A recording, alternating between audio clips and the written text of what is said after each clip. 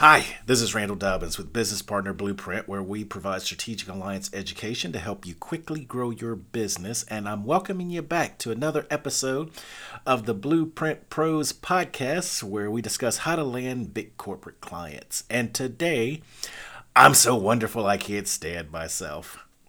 First and foremost, I want to congratulate you for sticking with us. This is episode 6 of our 9-part series on Pathway to Your Success.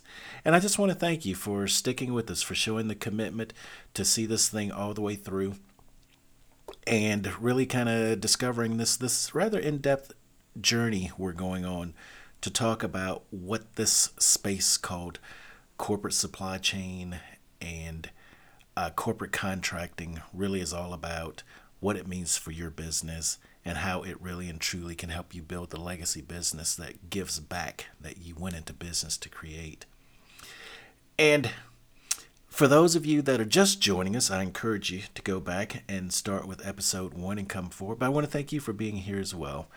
I think you're going to learn that this is it's more about just the basics of the how-tos of what you do to solve problem 1, problem 2, problem 3 number in your business. It's more about understanding the environment that you're stepping into and setting yourself up for huge success and the role that you play.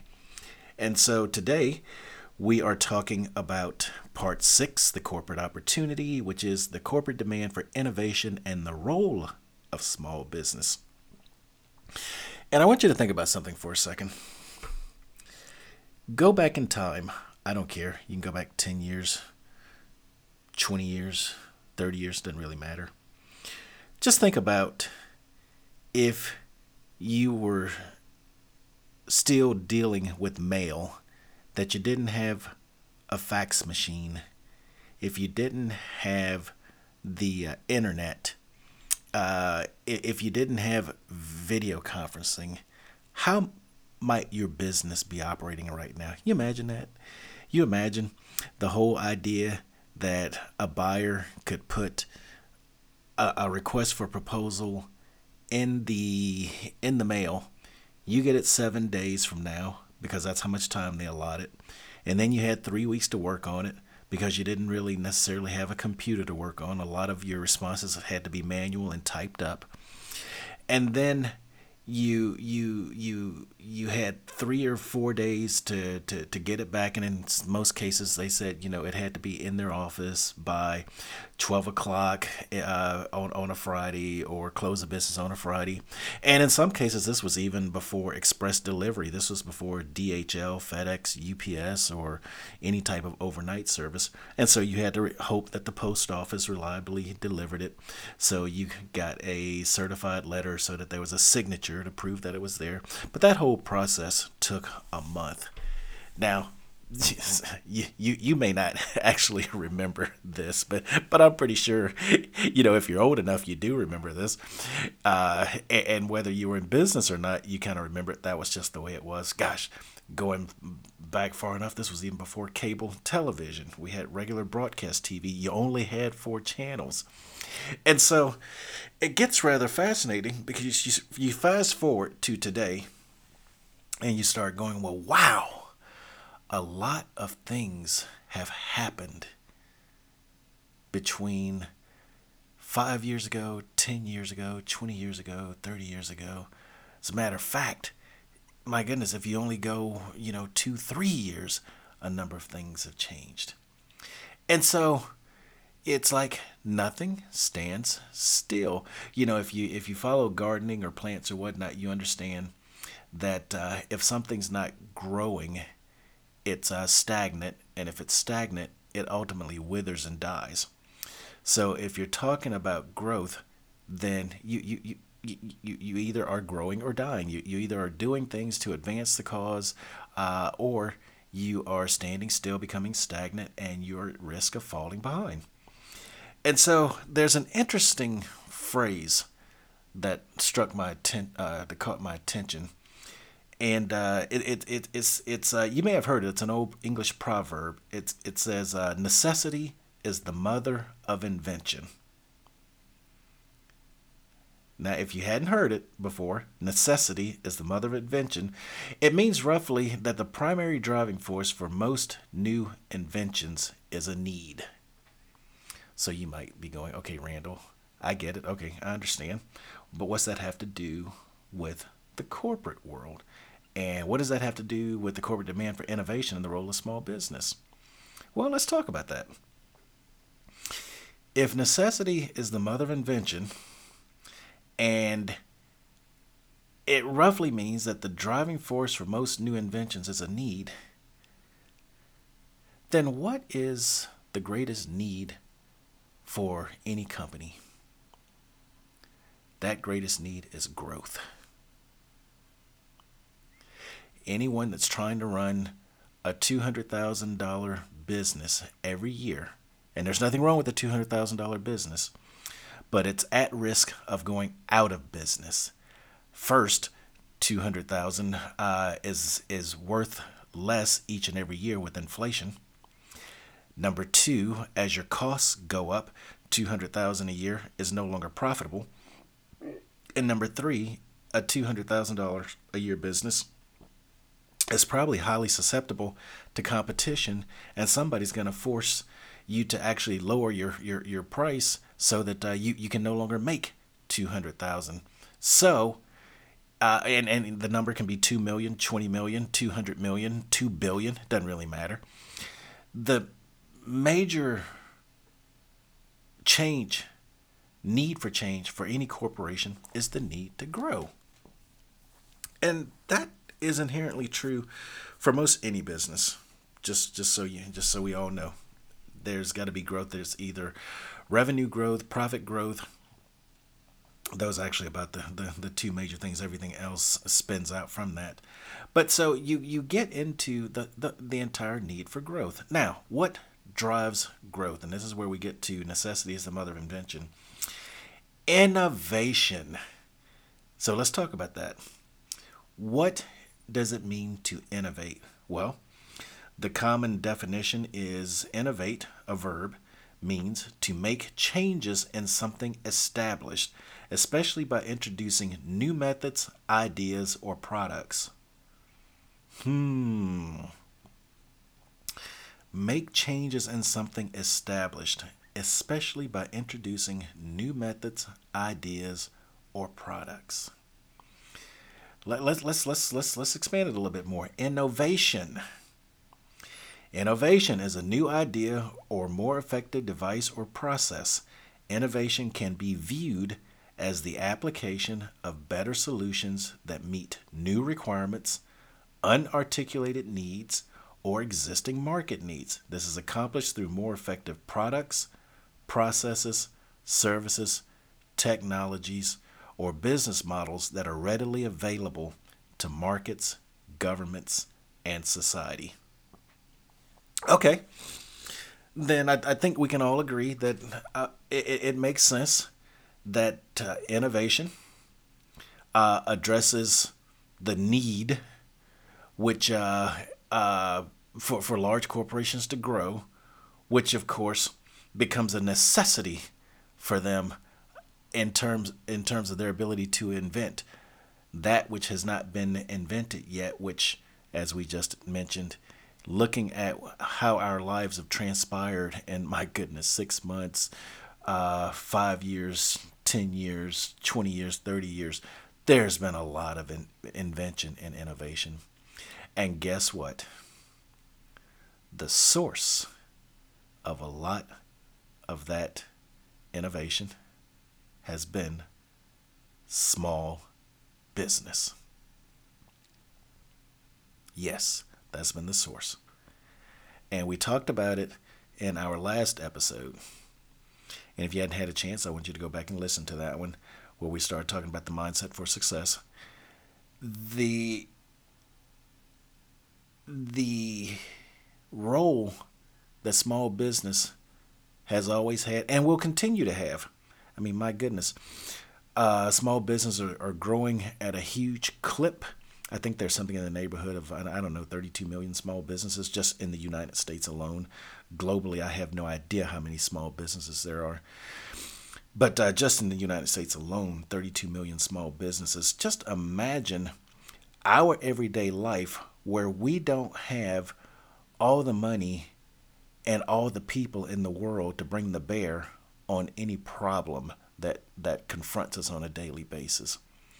So we constantly are looking for new ways to get more done with less. And just that need alone for us, once again, necessity is the mother of invention. Just that need alone for us causes us to be innovative, to find solutions, to do things in different ways, and to be able to take the implementation of that change and create greater value for our customers, i.e., lower costs or more revenues for our customers, as well for ourselves. That's our day to day reality. And I tell you, it's funny because I remember when I worked for a large oil company, one of the big things was senior management came out and said, we need to be more innovative. We need to think more like small businesses. We need the agility, the nimbleness to be able to respond to things quickly, and we need to be able to have systems that aren't so cumbersome and that aren't so over or unnecessarily burdensome that when we want to do something different, it takes 3, 4, and 5, and 10, and 15 years. We need to be able to be more responsive to our customers' needs because the market is constantly changing. It's a dynamic marketplace. Our customers, our competitors, our customers are demanding more, and our competitors are really nipping at our heels. And so, of course, it would make sense that they watch to see what small business is doing and start figuring out which of the solutions that small business offers can they adapt to their organizations. And there you have it. That is the role of small business in large corporate supply chains. That is why they are actively and aggressively seeking out participation of small businesses. That's why they spend tons of money every year putting themselves in places where they can interact with small businesses, trade shows, conferences. That's why they're lead sponsors for a lot of events and galas and other things where they know small businesses will be in attendance. And in the case of diverse small businesses, for people who have had different life experiences, the demand there is even more so because the life experiences of a diverse community, a woman-owned business or a minority-owned business or a veteran-owned business or a disabled-owned business, Native American owned business, Hispanic American, Asian American. If you're in Australia, Aboriginal. If you're on the African continent or the Asian continent or in Europe, I mean, the definition of minority can be a whole host of things. Then companies are saying, hey, we understand you view the world very differently. How you grew up in your household and what you may have been confronted with in your family alone, what your parents had to do to get you ready to compete as an adult, to contribute as an adult, that the way you approach things could very well be exactly what they are looking for. So what you brought to how you run your business, and to the extent that it's working and it's something that's leverageable and it's something that's scalable, then they're sitting there and they're going, that's exactly what we're looking for. I mean, my goodness, if you think about Zuckerberg, everybody wants to forget about this. Mark Zuckerberg with Facebook was a college student. All right. Michael Dell was a college student. Bill Gates and Paul Allen, I can't recall if they actually went to college. I know Bill Gates' parents were college professors, but I don't recall if Bill Gates actually completed college. He and Paul Allen started off in a garage. Okay? So you start saying, there are people out there that have just done some amazing things, but they all started because they saw a need and they decided that they wanted to see if they couldn't apply some innovation to address that need. And by the time that the innovation was applied to that need, we had invention. And these were just individuals, these were just entrepreneurs, these were just small business folks. You remember, I've said it about 3 or 4 times now. A big business is nothing more than a small business that did a lot of things right. And that should be your business. So I'm going to leave you with that. There's a huge need for what you do, and big corporations are looking for it. So if necessity is the mother of invention, then innovation by small businesses is the engine that powers invention. So, our next episode, part 7 of the series, the corporate opportunity, do they take small businesses seriously? I think you probably already have a preview of what I'm going to talk about on that one on the heels of this episode, part 6, and our last episode, part 5. So I think you know where I'm going, but you want to tune in and listen anyway. But hey, please go to www.blueprintpros and get on our email list. I want to keep you up to date on our new episodes and other exciting news. Or leave me a message. Let me know what you think. Let me know what you think. And if there are other topics you want me to cover, I may feature your comment in an upcoming episode. By all means, please share our podcast with your friends and colleagues. And I have been telling you to stay tuned for a while now because I talked about a special announcement, right? Well, let's talk about our special announcement. We are having free training. Yes, free training on September the 12th, 13th, and 14th. Mark your calendars. If you hadn't done that now, grab a pen, mark your calendars for September 12th, September 13th, September 14th. I'm going to do 3 30-minute live trainings on Corporate Contracting 101. This is, you'll want to have your notepad and paper out because we're going to get into some pretty meaty, in-depth things, what you need to know. It will be held from 11 to 11:30 m Central Daylight Time, and we're going to do it via Facebook Live. So when you get a moment, you can go to Facebook and in the search field, just type in @BusinessPartnerBlueprint. One word, @BusinessPartnerBlueprint. Or actually, you can type in, that's the quickest way to get you there.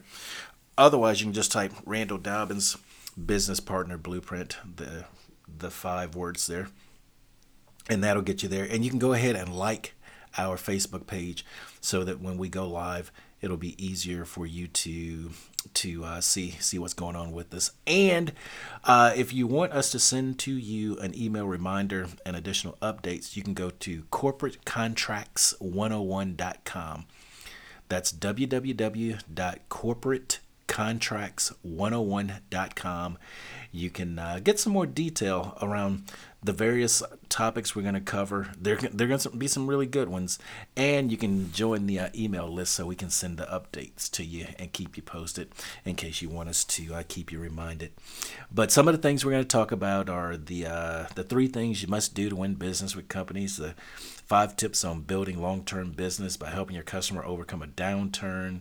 We're going to talk about the 5 key techniques for successfully negotiating with big corporate clients. And we're going to talk about so much more. But I want you to definitely put that on your calendar. And go to www.corporatecontracts101.com and get on the email list. But hey, that's all I have for you today. This is Randall Dobbins, and I'll see you on the other side.